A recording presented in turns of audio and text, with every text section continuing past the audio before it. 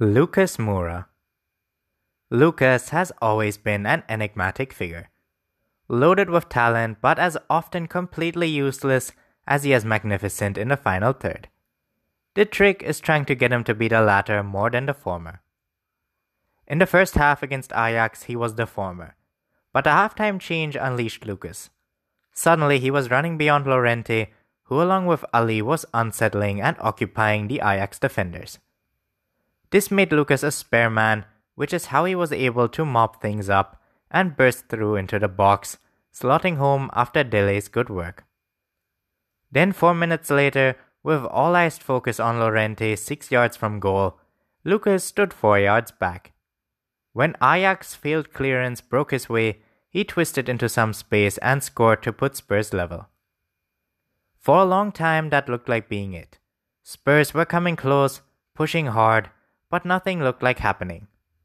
But in the last minute, when Blind slipped and allowed Ali to put a pass behind him, Lucas charged onto the ball and simply swung his foot at the ball, connecting enough to guide the ball into the corner and give Spurs the most impossible win.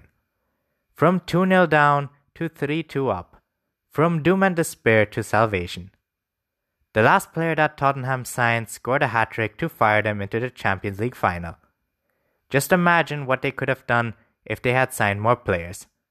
They could have done the quadruple.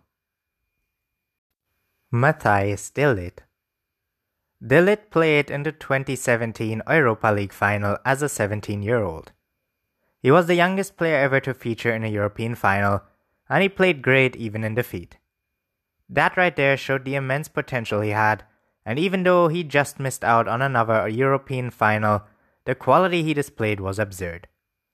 De Ligt was a one-man wall in defense, repeatedly making tackles and blocks to prevent Spurs from getting back into it.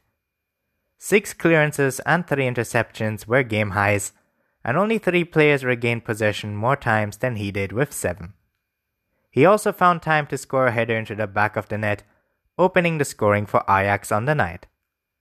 The world's elite clubs are lining up to sign this boy, and you can absolutely see why after nights like this.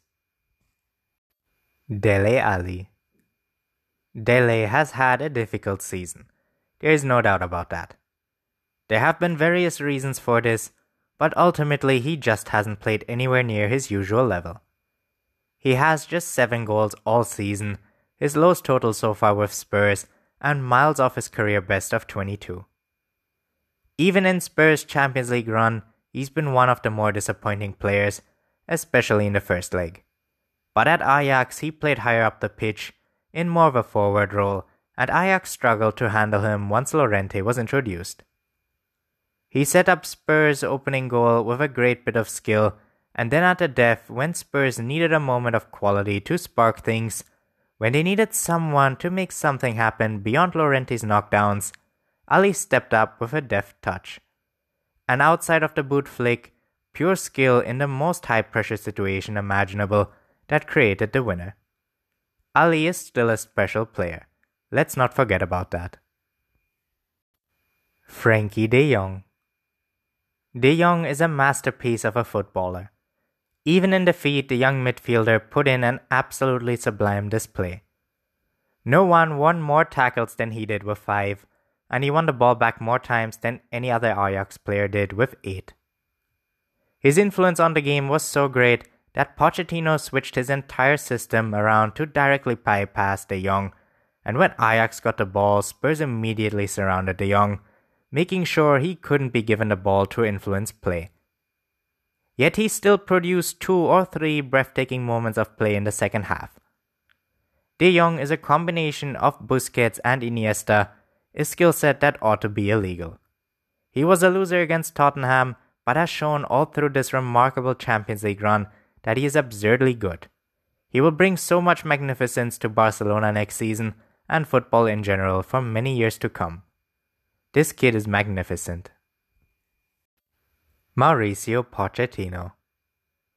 With Spurs getting absolutely splattered all over the Johan Cruyff Arena in the first half, they were genuinely lucky to only be 2-0 down. Pochettino knew he had to change something. But what could he do? He had precious little on the bench in the way of attacking options, save for Fernando Llorente. Now Llorente has been playing quite poorly of late, but he had one thing no one else did. He's massive and great in the air. And so Pochettino channeled Jose Mourinho in the 2017 Europa League final, where rather than compete with the Dutch side in a football game, the Portuguese just pelted the youngsters with long balls to Fellaini. Ajax couldn't cope and folded. So when faced with a seemingly insurmountable challenge in Amsterdam, Pochettino did the same thing. And damn if it didn't work. Llorente was such a colossal presence in attack that he would either occupy all of De Ligt's focus or thoroughly dominate everybody else. Moreover, the ball going long meant that Frankie de Jong couldn't influence the game. It literally flew over his head every time Spurs attacked, and bypassing de Jong in this way had a huge effect on Ajax's ability to play football, which allowed Spurs to take control. Suddenly Spurs had a reference point in attack, and when the ball went up there, it stuck to Llorente, and all the smaller, quicker players buzzed around him and created danger.